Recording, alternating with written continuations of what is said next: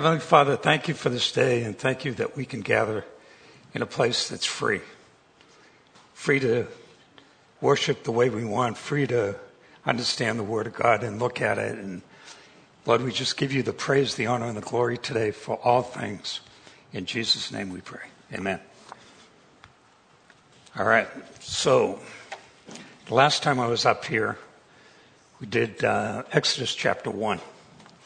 And I was talking to Pastor Bill about that. I said, hey, I'm going to do Exodus chapter 2 this week. And he says, that's good. Because in about 15 to 18 years, you'll finish the book on the number of times you come up. So he's got a good sense of humor. The last time we met in chapter 1, the nation of Israel is in captivity. And they're growing and growing and growing. And God is blessing them. He's blessing their cattle. He's blessing them as people. He's blessing everything about them. And the Pharaoh sees this and he doesn't like it. Doesn't like it at all. So he has to do something about it. And he thinks he can take it into his own hands and undo what God is doing. But as we know, our God is an awesome God. And you cannot undo anything that God wants to do as a human being. So the understanding of Exodus is really significant in the knowledge of the nation of Israel because, you know, it gives you the instruction on how things come together, how things fit together. So I'm going to start at the last verse in chapter 1. The last verse. And that says, then Pharaoh commanded all his people, saying, every son who is born, you are to cast into the Nile, and every daughter you are to keep alive. So he thinks he can kill off this generation of young people and throw them in the water. Every son who was born, you know, at the minute they're born, they're going to end up in the Nile River. The nature of death would be drowning them in the Nile. And why would he pick the Nile? Because the Nile was one of their gods. And they had a god for the Nile. And so it would look to the people like he's appeasing them. Like he's showing them that he's trying to be in charge. So this final verse in chapter 1 leads us directly into the story of Moses. And what we're going to look at is the birth of Moses. And the key word here is preparation. The preparation of Moses to eventually lead the nation of Israel out of captivity into the wilderness and into the promised land. And this is something for all of us. When we take our Lord as our Savior, He immediately, or maybe even years before that, when you were born, He started working in your life. And sometimes you don't realize that, but it happens. But once that commitment is made, God is saying, hey, trust in me. Proverbs 3, 5, and 6. Trust in me for everything. And I'll show you the path. I'll show you the way. So in verse 1 now, we're going to see the introduction of Moses being born. Now a man from the house of Levi went and married a daughter of Levi. The woman conceived and bore a son, and when she saw that he was beautiful, that's a key word, she had hid him for 3 months. So he's 3 months old at this point in time. But when she could hide him no longer, she got him a wicker basket and covered it over with tar and pitch. And then she put the child into it and set it among the reeds by the bank of the Nile. His sister stood at a distance to find out what would happen to him. So she was watching out for her little brother. The story of Moses begins now with the mention of his parents. They're both Levites, part of the priesthood of the nation of Israel. In fact, Moses' father married his own aunt, which was permitted in those days. A lot of things have changed over the years. In verse 2, we see that the mother gives birth to a son. So there's immediately, a fear that she's going to lose a son because of the edict by the Pharaoh. Immediately, she notices something special about him, unique about this baby. Now, every mother loves their baby beyond belief. It doesn't matter. This is the most beautiful baby in the world to a mother, is her baby.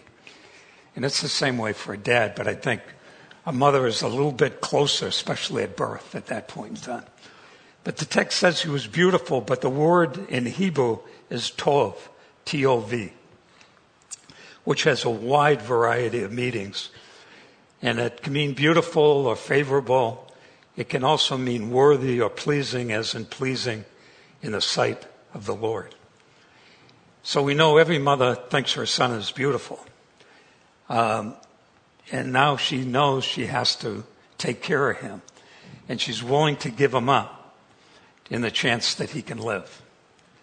So Hebrews tells us, by faith, Moses, when he was born, was hidden for 3 months by his parents because they saw he was a beautiful child and they were not afraid of the king's edict. They weren't afraid of him. They were going to follow the Lord. After 3 months, Moses' mother resorts to a desperate act. She places him in a basket, a form of an ark, just like Noah's ark. And she put pitch on the outside, just like Noah did on the ark that saved the 8 people from drowning and destruction. So she places him in the ark, and it's ironic that Moses would be put into the very place where the lives of the other young boys are being taken. In the river, that's the vehicle of what Pharaoh is using to drown these kids. Sometimes God will give us a way to go that doesn't seem quite right, but if we pray about it and we have peace about it and we take the next step, he's going to bless it, and that's what he's going to do with her. It wouldn't seem that it was a good move, but it's going to turn out to be a great move.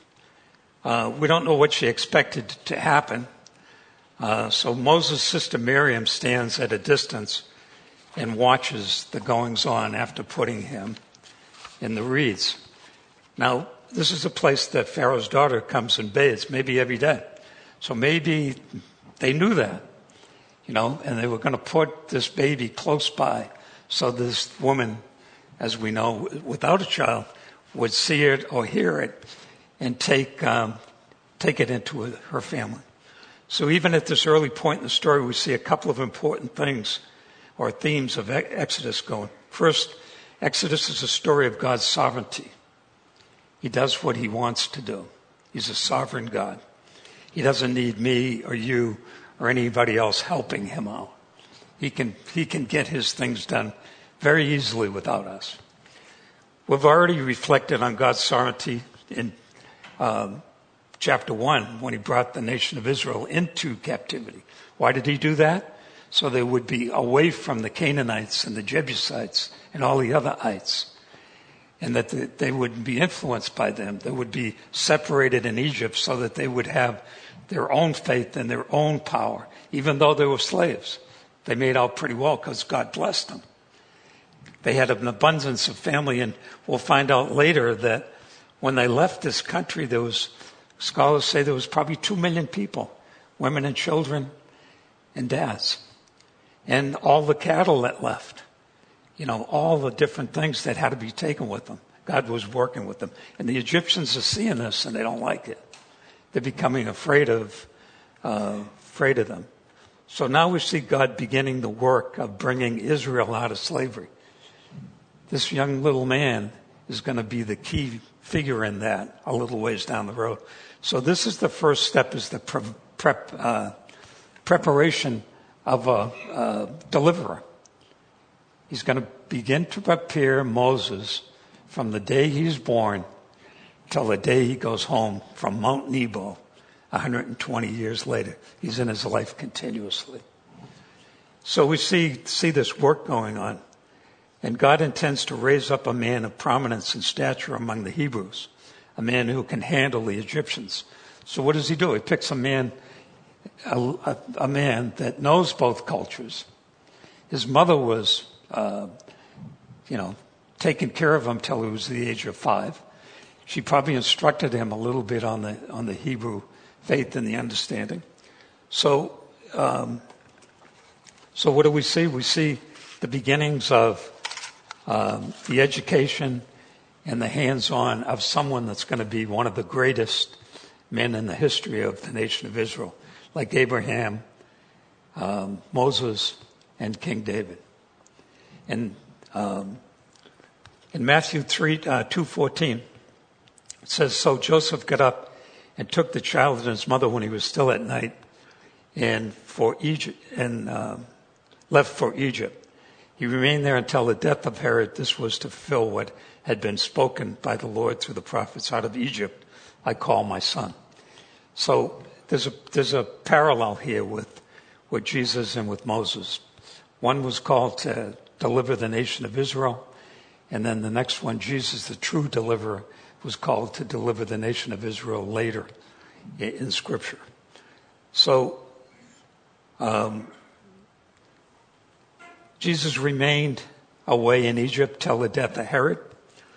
And when he was in Israel as a youth, I loved him, and out of Egypt I call my son. So in the thought of that, Jesus being the example later on, as it's led to that way.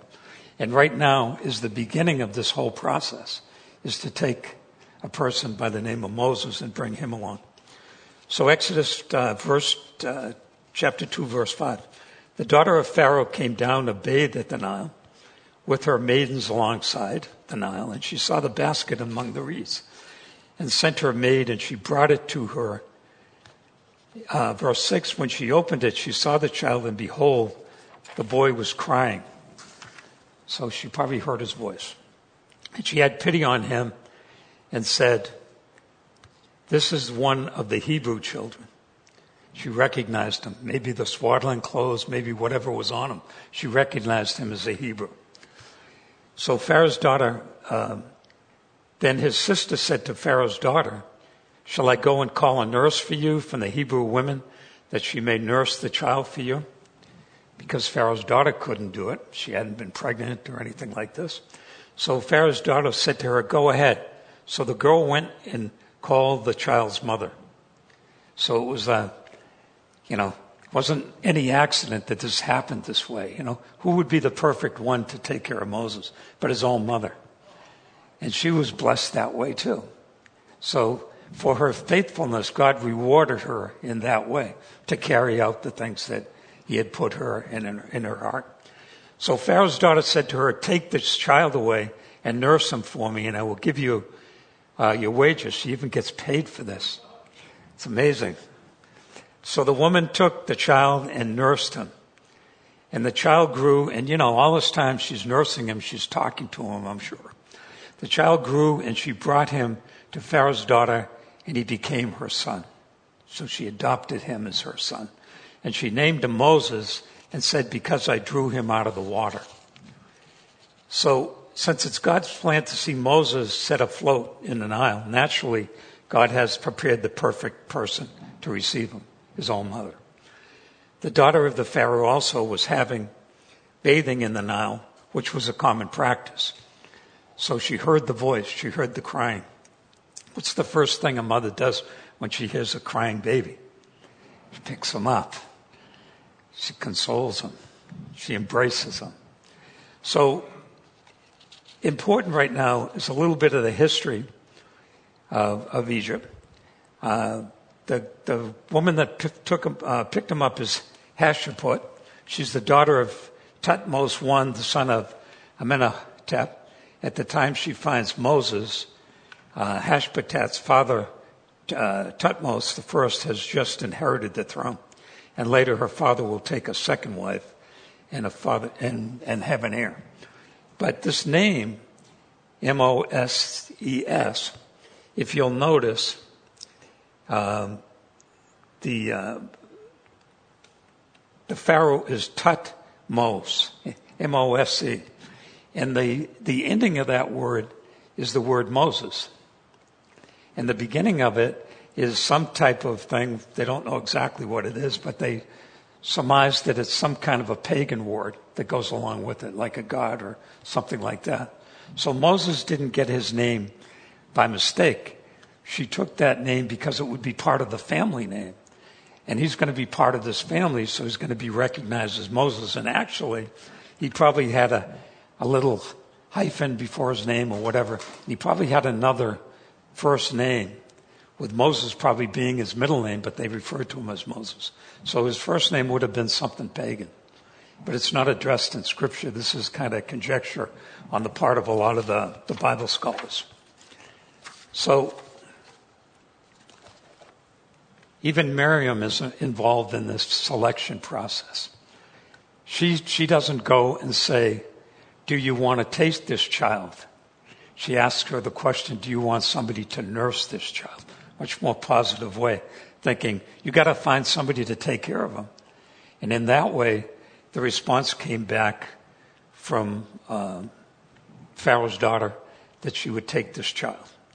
So in verse 10, Pharaoh's daughter names him Moses. So now the story of Moses jumps forward from his birth to a moment 40 years later. In verse 11. He now has had 40 years of preparation towards the ultimate service that this Lord will call him in. 40 years of being a prince in the house of Pharaoh. He knows he's educated, he dresses like them, he cuts his hair like them, he looks like them, he is them. Okay? Except the difference is that God's going to work in his heart, and God's going to change his heart to look to the people that he came from. And that begins the next portion of this. So now it came about in those days when Moses had grown up, that he went out to his brethren and looked on their hard labor. Something made him look on the hard labor. Well, one of the things was with this new regime that was about to happen, and his mother died, he was about to be pushed to the curb. Okay? So what was going to happen to him, he didn't know. So the next thing in line is this new Pharaoh would come in, and he figured he was out the door the minute the Pharaoh came in. So this is the opportunity that God used to work in his heart and have him question some things. And maybe he saw the people out there for the first time, the men and the women being, pushed and slaved and doing things that the Egyptians wanted them to do. So now that it came about in those days when Moses had grown up, that he went out to his brethren and took and looked on their hard labor, and he saw an Egyptian beating a Hebrew, one of his brethren. So he looked this way and that, and when he saw that no one was around, he struck down the Egyptian and hit him in the sand. He kills the man. He didn't start out to do that, but that's what happened. So now we're told that Moses went out to his brothers, meaning the Hebrew slaves, and he's there to observe or take notice what's going on. God's working in his heart. Say, go look at those guys. Go look at those women. Go look at what's going on with your children of your nation.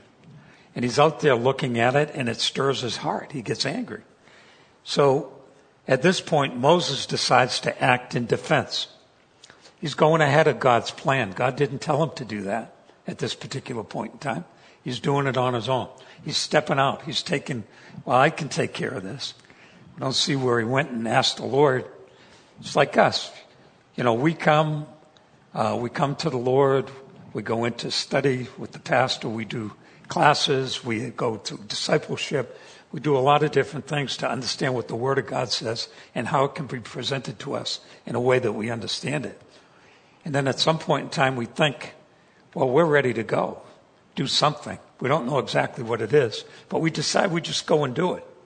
We haven't heard the voice of the Lord saying, I want you to do this. We get out ahead of the Lord, and that's what he's doing. He's getting out ahead of God's plan. The moment we get out ahead of God's plan, we're in trouble. I can tell you that by practical, known experience on my own. Happened many times, too many times. And then, it's a detour off the road that the Lord put us on. And you take a sidebar, you take a side road, and it looks pretty good, and all of a sudden things begin to happen, and eventually the Lord brings you back onto the main road again in his will and his way. So he gets ahead of them. And the scene raises more questions than it answers. Moses could have visited the Hebrews any day in his years out there. And if he had made such a visit, he probably would have seen the same scene played out over the last 40 years of his life. But An Egyptian taskmaster beating a Hebrew would have been common. This has been happening for many, many, many years. Long before Moses was born, it was happening. So why does Moses take this action at this point? In Hebrews it says, by faith Moses, when he had grown up, refused to be called the son of Pharaoh's daughter. He woke up. I'm a Hebrew. His mother had passed away. Choosing rather to endure ill treatment with the people of God than to enjoy the passing pleasures of sin. Considering the reproach of Christ greater riches than the treasures of Egypt, for he was looking to the reward. He saw something greater. He was beginning to see God's plan. So the Hebrew says that Moses reached a point where by faith he repudiated his identity as the son of Pharaoh's daughter. And the decision carried significant implications. It meant setting aside a life of luxury, a life of power. He would no longer have access to the wealth of Egypt. You know, he probably had anything he wanted. Probably had a Lamborghini or, whatever he had at that time. Or the chariot version of the Lamborghini. We were looking at that on Saturday morning, the different chariots. And I don't know how people know this unless there's something in history. But they had different models of them and they all looked different. And some of them were really elite, just like we have cars today. We have beautiful cars and then we have the vehicle I drive. That kind of thing. So this is probably the moment that Moses dropped the first part of his name. That's what, they think. And the part referring to the Egyptian god of the Nile.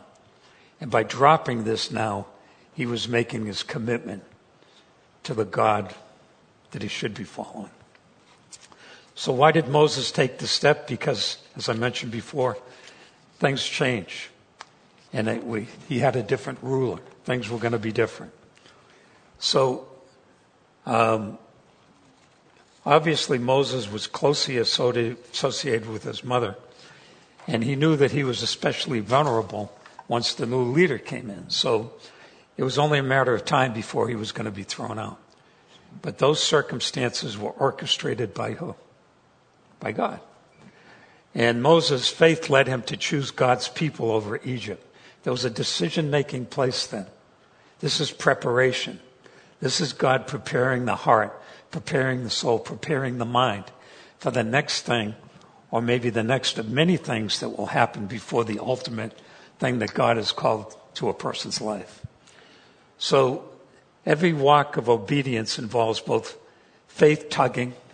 Should I do it? Should I not do it? Is it really you, Lord? In the Bible, we see people put out things to be out there as tests to the Lord, and they ask circumstances and stuff instead of just going in and trusting God.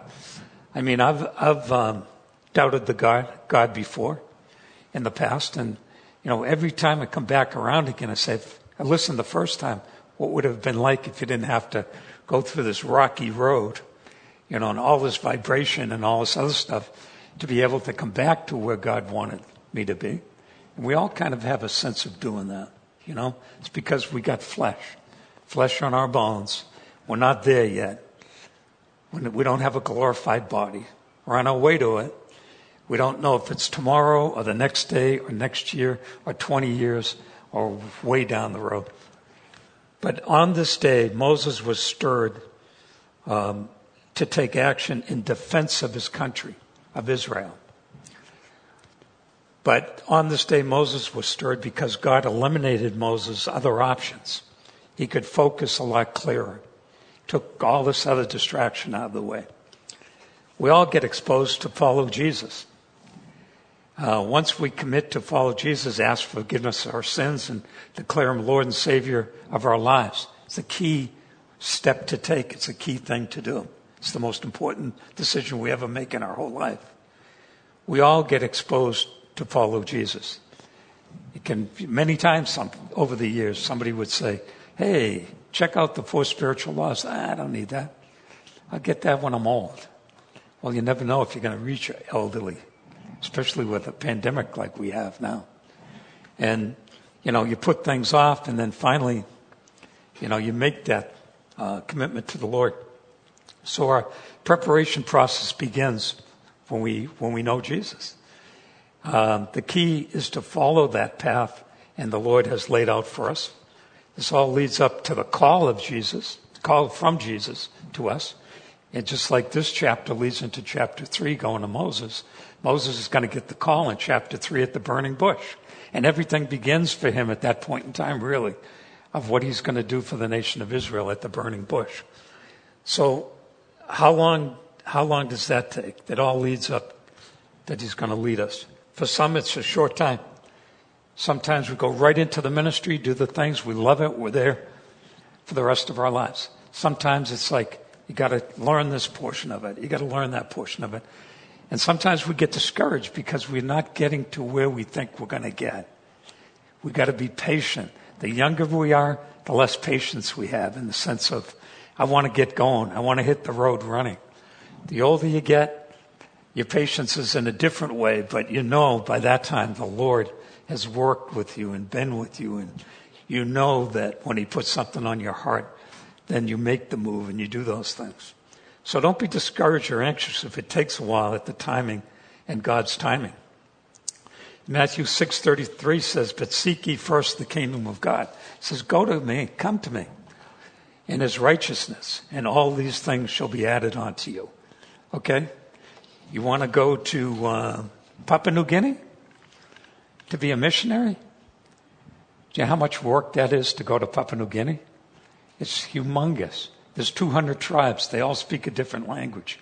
You could be living, for example, in Santee, and the next door is Lakeside. They don't even communicate with one another. So if somebody wants that, he has to prepare them for that. The languages, there's a couple of hundred languages, you know. And then when you have to know the culture, you have to know the language that they're speaking. It takes a long time for that to happen, but God will give you a step at a time. And then finally, I know a missionary that went to Papua New Guinea. It took him and his wife. They had to build an airfield. She was a nurse. They brought in things to take care of the people. They built their house. They learned the language of the people that they were there. And the people started intermingling with them when they could understand. They built a chapel. And 10 years later was the first time that they gave the address to those people on the call to come to Jesus. 10 years. Can you imagine that? You know, so you shouldn't be discouraged. If you think, well, God's not using me, he will. Just listen. Be patient. And he'll give you the next step. So after Moses takes a step of faith, a curious thing happens in verse 13 and 14. He went out the next day, and behold, 2 Hebrews were fighting with each other, and said to the offender, why are you striking your companion? But he said, who made you a prince or a judge over us? Just who are you? Then Moses was afraid and said, surely the matter has become known. When Pharaoh heard of this matter, he tried to kill Moses, but Moses fled from the presence of Pharaoh and settled in the land of Midian, which is way away. He was on the run. He was running many marathons to get to where he was going. And he sat down by a well. So Moses is now on the move. God's got him moving. God will move all of us. And you can feel it and you get excited about it. You say, hey, my path is, I know what it is. I'm on the move. So the next installment of his preparation is now the next 40 years of his life. Didn't happen in a day. Didn't happen in a week. It happened in 40 years. At that time, he'll be 80 years old. Moses returns to the Hebrews encampment at this point. He sees them fighting. He knows that they're going to talk about it. You know how the stories go. People talk. And the story that would be told in the first seat, the first row, and heard in the last seat in the last row would be totally different. I know we've all done that in school. Even in the school I went to many, many centuries ago. You know, at this point, Moses is stunned to hear this comment that the Hebrews don't want him. He wants to be their leader, but it's not his time. And God's going to show him that. Moses realized the Hebrews are spreading the story, and he has to get out of there. Even more disturbing to Moses than their loose lips was the Hebrews' unwillingness to be ruled by him. They looked at him like an Egyptian. He looked like an Egyptian. He walked like an Egyptian. Remember that song? Walk like an Egyptian. And they even mocked him to who he was. And we're going to get people like that in our lives. When we start talking about, hey, you know, the Lord's going to do such and such with me. Like, what are you, crazy? You? I know who you are. Yeah, but God really knows who I am. You know, He knows me better than myself. And you know, people will question things. They will look at it. They try to discourage you. But don't let that be an obstacle. Keep on listening to the Lord. So, Stephen recounted that story. Moses was a man of power in words and deeds as he approached his 40th birthday. And it just entered his mind to go. And he went. So in verse 25, we get to the most important part of Stephen's testimony. Moses, this is in Stephen. Moses supposed that the Hebrew people would understand and recognize him. But they didn't. So Moses takes his action and he flees. So Moses had the right idea, but the wrong timing.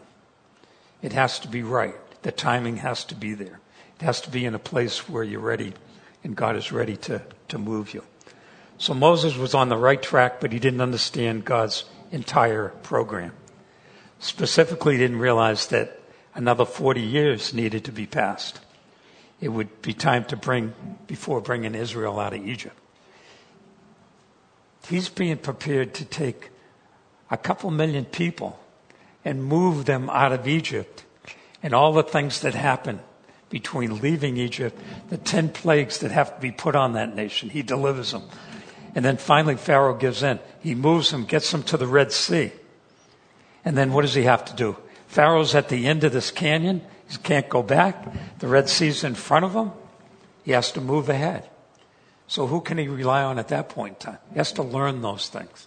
That Jesus is going to help him open the water, and they're all going to cross. A couple of million people crossing the Nile, the Red Sea. That's amazing. But he needs this preparation. And how is God going to prepare him? He's going to be a shepherd, taking care of sheep. Bah. Sheep. Now, why would God choose sheep? Because there's a lot of similarities with sheep and people. Sheep will follow each other. If one of them goes over the cliff, you've heard this before, they all go over the cliff. If one of them gets out of line, the shepherd has to, address them and discipline them. And the shepherd actually, if it happens too often, will break the leg of the sheep. It sounds cruel. This is why you see a lot of limping sheep in a flock, is because that happens. The same thing happens with us and the Lord. We get out of the way. The Lord comes in and He disciplines us. And we know that we need that discipline, and He helps us through it. So this is what's going on with Moses. So he's in this job for 40 years. He's in this place for 40 years. He's in a place where he has to be quiet. He's taking care of sheep. He marries the man's daughter when they were at the well. And we're going to get to that right now. In verse 15, Moses makes his escape and finally stops traveling when he reaches Midian. So in Exodus 2:16 to 2:22, now the priest of Midian had 7 daughters, and they came to draw water and filled the troughs to water with their father's flock. Then the shepherds came and drove them away, but Moses stood up and helped them and watered their flock. When they came to Reuel, their father, he said, "Why have you come back so soon today?" He was used to them coming back later, but they got help from Moses. So they said, "An Egyptian delivered us from the hand of the shepherd, and what is more, he even drew the water for us." Wasn't that often that men waited on women in those days, so this was kind of an unusual thing, and watered the flock. And he said to his daughters, "Where is he then?" Why is that? You have left the man behind. Invite him to have something to eat. What's the motive of this man? He's got 7 daughters, and they're still at home. He's looking for a husband for his daughters, or one of his daughters. And Moses happened to be doing a good deed, so he thinks, let's bring him over and break bread with him. So then Moses was willing, and he came to dwell with the man, and he gave his daughter Zipporah to Moses. So he did marry one of the daughters of Reuel. And then she gave birth to a son, and he named him Gershom, for he said, I have been a sojourner in a foreign land. So Moses is in Midian, which is the land northwest corner of Saudi Arabia, just south of Jordan, beyond the Dead Sea. While there, he encounters 7 daughters who came together to draw water. And as the story goes, a band of hooligan shepherds ran the women off. They were pushing the women around. But Moses decided to intervene, coming to the aid of the women. Still a learning process. The women ran to tell their father of the stranger's kindness. We all know that Moses was not a Hamite, yet they call him an Egyptian. Why did they call him an Egyptian? He was dressed like one. He had a haircut like one.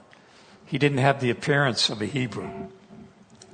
This means Moses was probably shaven like an Egyptian and had the characteristic clothing and the makeup that goes along with that.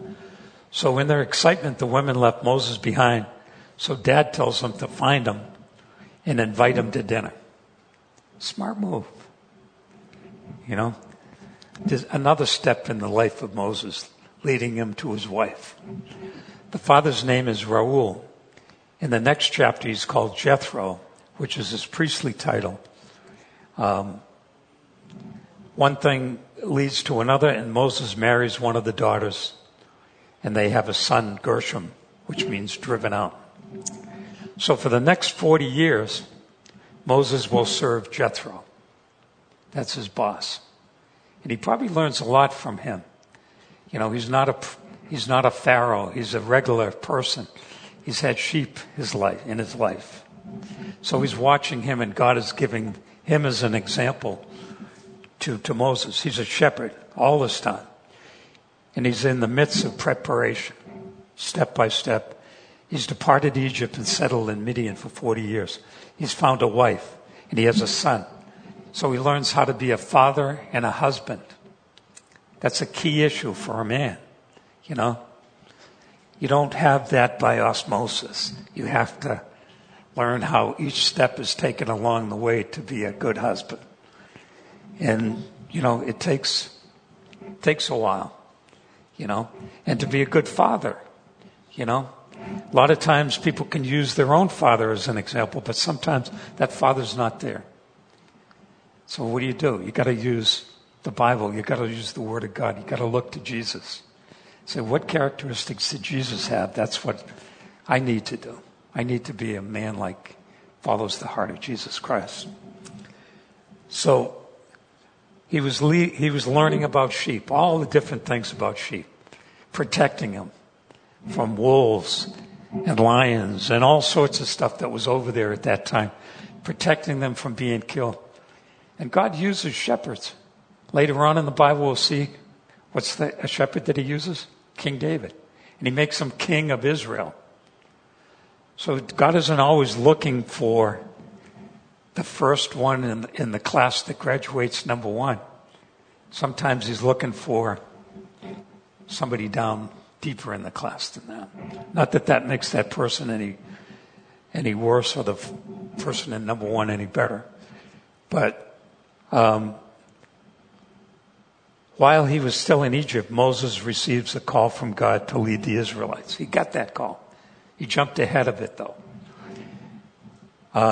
Moses acted prematurely, and now the people of Israel saw no reason to follow him. So that leads us to verse 23. Now it comes about in the course of those many days, the king of Egypt died, and the sons of Israel sighed because of the bondage, and they cried out, and the cry for help because of their bondage rose up to God. So God heard their groaning, and God remembered his covenant with Abraham, Isaac, and Jacob. the patriarchs of the nation of Israel. So God saw the son of Israel, and God took notice of them. Now God is ready to act, to return Israel to the land he promised. At the end of the 80 years of Moses' life, when he's gone through all his training, all his preparation, the first 40 in Egypt with the Pharaoh, the next 40 with the shepherd, God says, okay, it's time for you to go. It's time to take that step out. And then at chapter 3, we see the call. And the call is at the burning bush. And he gives them instructions. And Moses fights it. I'm not eloquent enough, Lord. I can't speak very well. And the Lord doesn't care. That's what he wants. If he stuttered like some people think he did, so what? He uses us where we are and where we're at that moment. You know? And then Moses talks him into getting his brother Aaron because he's more eloquent. So now Moses has a helper. And as we go through this thing, when preparation and the call is made, God will give us help. And sometimes it's other people. You know, or somebody says something or they pray for you. There's people that pray for us all the time. Thank God for that. Because without that, we'd be discouraged a lot. You know, God works through the power of his Holy Spirit speaking to us. So now it came in this course, in those days, that the king of Egypt died. And that's significant because now Moses can go back. That king, when he committed the murder, is gone. So now, and things don't get carried over very well. We saw that in the first chapter. You know, how the history didn't get carried so too far because of different things in those days. And the sons of Israel sighed because of the bondage. This is what's going on with the nation of Israel. And they cried out, and their cry for help became, because of their bondage, rose up. That's in Exodus chapter 2, verse 24. So God heard their groaning, and God remembered his covenant with Abraham, Isaac, and Moses and Jacob. That covenant's still going on today. It's not fully completed. God saw the sons of Israel, and God took notice of them. That doesn't mean he just looked at them all of a sudden.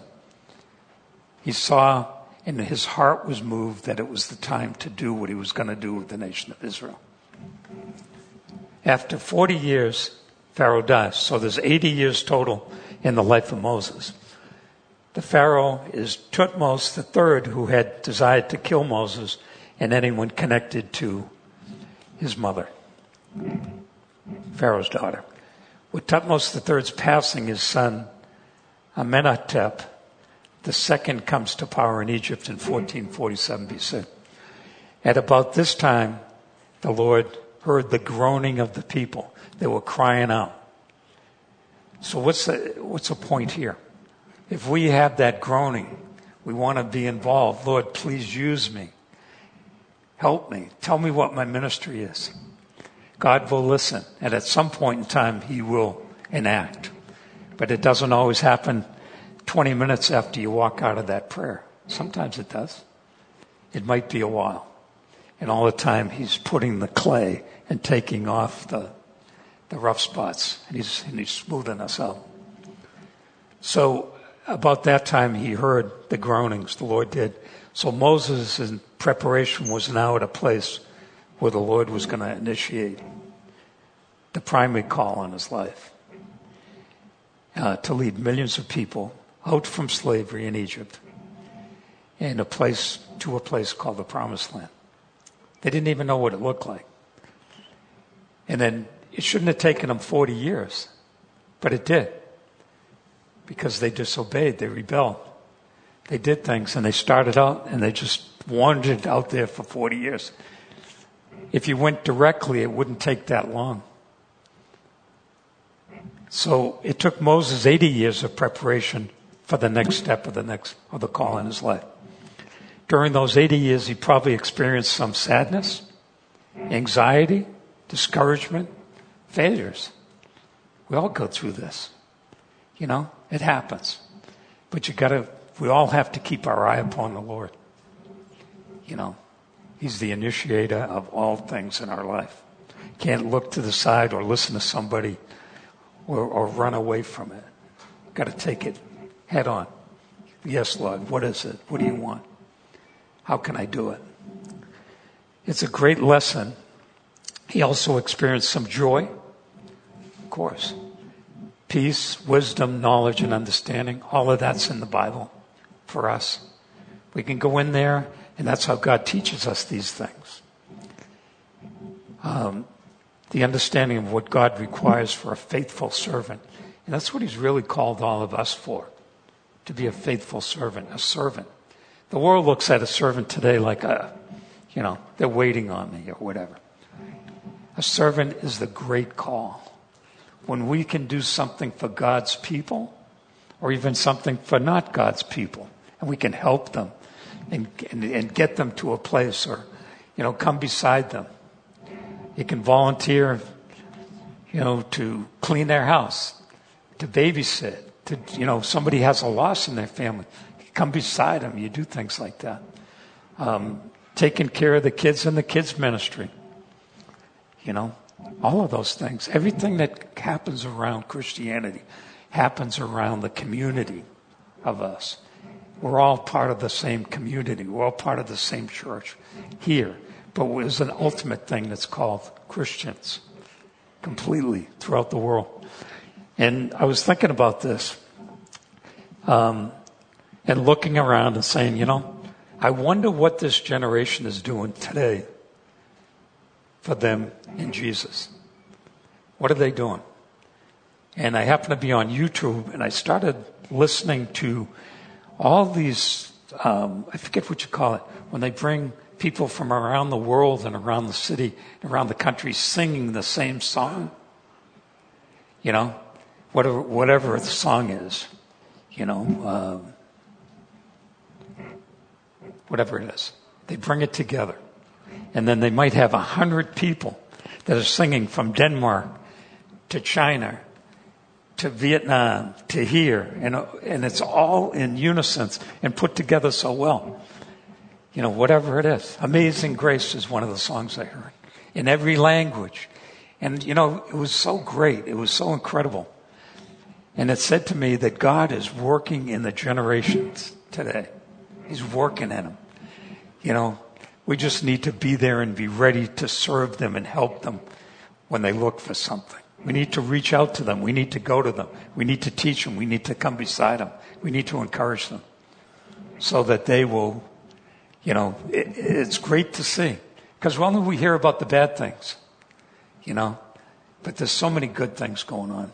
And it's encouraging and it's really thrilling. It's exciting. So be patient when the Lord is teaching, directing, and forming us for His glory. It's all for His glory. It's not for us. It's not for any of us. Everything that happens that we do for the Lord is for His glory, so that He will be glorified, not us. And it doesn't matter what it is. You rescue somebody from a car crash. You give them CPR. You treat their wounds. That's all for God. Look at the people that go out and serve God today. Look at the people in the nursing homes.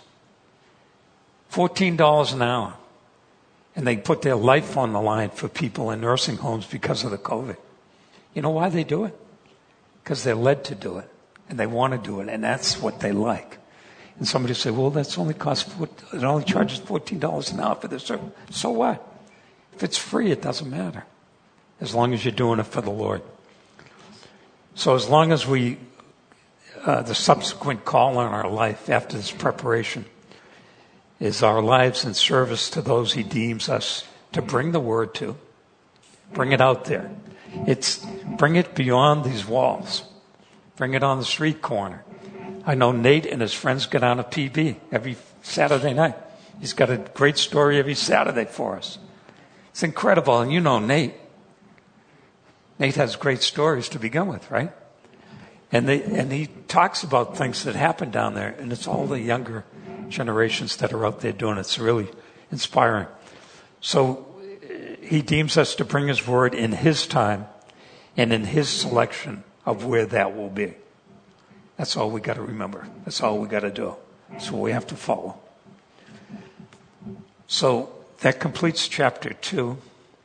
Chapter 3 will be about the burning bush and the actual call and the sequence forward of seeing what this preparation did for Moses to take a huge nation, unheard of. We don't hear stories like this today.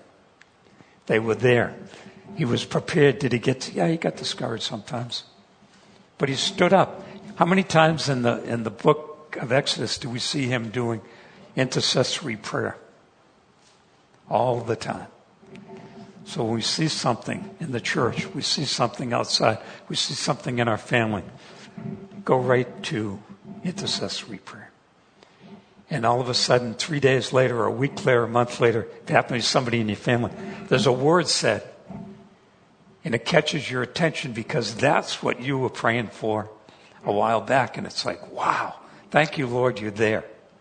Thank you so much for listening to our prayers. So let's pray. Father, we thank you, Lord, for this day, and we thank you that you gave us a great example in Moses. Just a tremendous leader, Lord, and great example of faith and trust. There's so many examples of that in the Bible today. So we pray today, Lord, that we would continue to serve you, that we would love you beyond anything we've ever loved you before. And we just pray for your presence in our lives and help us with our preparation each day to know what it is that you require us in that day. And we give you the praise, the honor, and the glory today and forever. In Jesus' name, amen.